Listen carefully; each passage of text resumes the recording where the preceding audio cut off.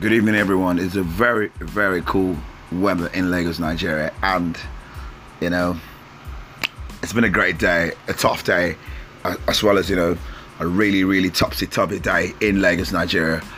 Anyway, this is your host, Cody the Pundit, and I'm back again once more, not for a match preview or a review or recap of any game in European football. It's actually one of the biggest news in today's football, if not the biggest news apart from Jose Mourinho's sacking. Is the breaking news of the Dirty Dozen. They call them the Dirty Dozen, the 12th club who have agreed to break away and form what is to be a European Super League. Huge. These clubs are trying to disrupt football. These clubs are trying to disrupt the soul of football. They're trying to ignite a football war, which is actually on right now as we speak. UEFA, FIFA, and all the FAs in different parts of Europe are in serious discussions on how to barricade and how to block this European Super League. The president of this breakaway Super League is Don Florentino Perez of Real Madrid. Now, I ask myself now, this European Super League has been in the offing for more than, let's say, a decade. It's been in the offing.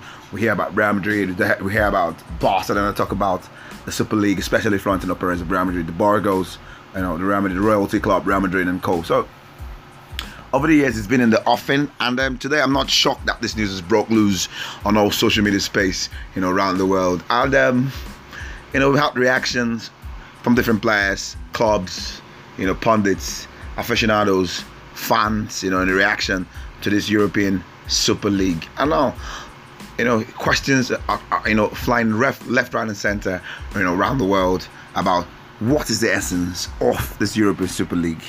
Now, I ask myself now, if the European Super League succeeds, there's this information we have in that it's going to start as soon as next season, and that they will actually play these games when the Champions League games are not being played during the week.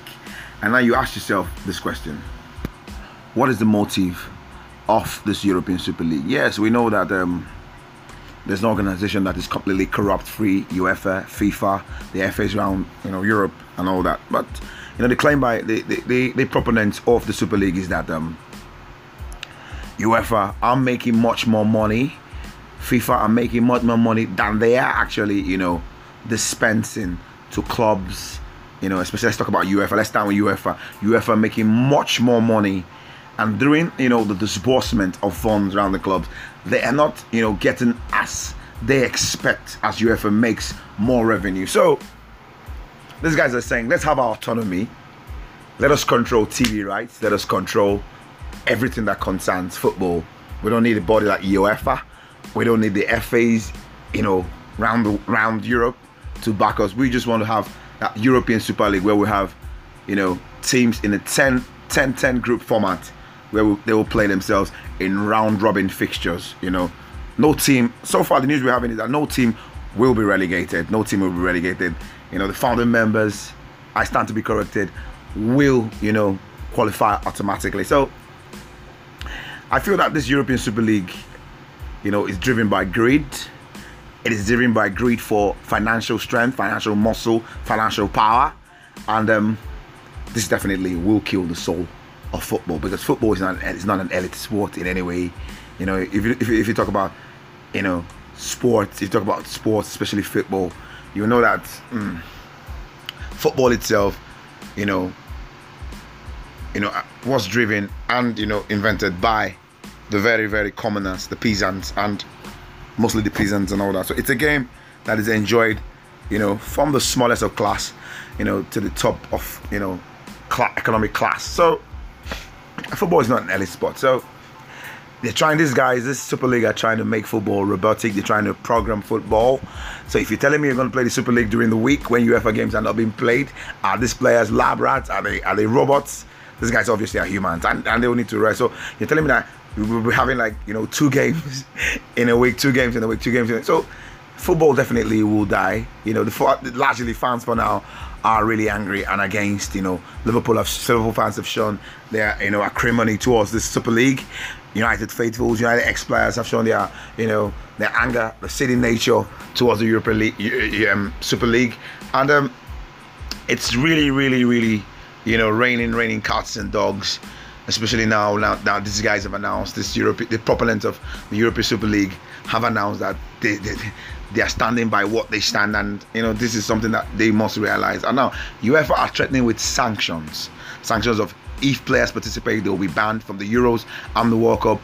If teams performs, they will be ostracized, they'll be removed from the Champions League. And if, you know, discussions are still on, we've not gotten entirety of, you know, the information, you know, of, you know, what the Super League really entails. But, you know, from the surface, we're hearing that it will be a 10 group each format, separate group format, and where games will be played amongst themselves, no relegation. What's football without relegation? What's football without winning trophy? What's football without grief, joy, banters, you know? So football, you know, this Super League is driven by greed, by brutal capitalism, you know, by financial strength and all. So, you know, we watch the Champions League where teams, you know, run on a fairy tale, like Porto won the Champions League, you know, Spurs being in the finals of the Champions League, you know, Chelsea coming as a pensioner club in the very past have now, you know, become European elite club by winning the Champions League. So, you know, so even Manchester United, we talk about being elite club. Where was Manchester United before Alex Ferguson? Where was you know, clubs like Arsenal? You know, I'm surprised even Arsenal is in the list, because Arsenal have even failed to compete as a club in Champions League football. They you know, football is competitive. Football is competitive. So it takes a lot, you know, it takes more than money to be competitive. Yeah, money plays a huge role.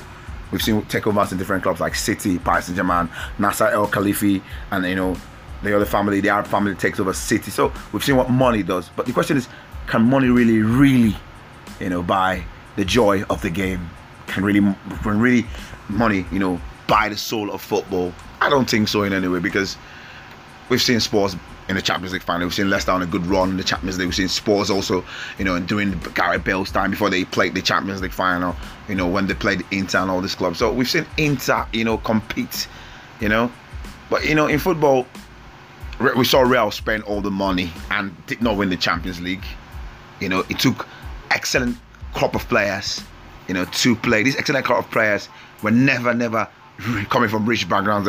They're definitely coming as refugees, some peasants, a lot of players, peasants. No family was actually, yeah, I stand to be corrected, footballer was rich when, you know, he started playing football. So football, you know, in the first place, is not an elite sport.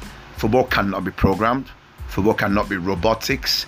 Players cannot turn to lab rats. Players cannot be robots. So it's a human sport. And I like what UEFA and FIFA are doing. They're coming together with the FAs of different leagues, and there's going to be series and series of meetings, you know, to understand why the Super League is being proposed and all. I know definitely there'll be a compromise, you know, but let's see how this week pans out. I know that there are a lot of big news that will come out from the European, you know, from European football and European, you know, news outlets concerning the issue of the European Super League, you know. So football, I still repeat, is not an elite sport, and the game is enjoyed because of, you know, fairy tale runs, shockers, you know.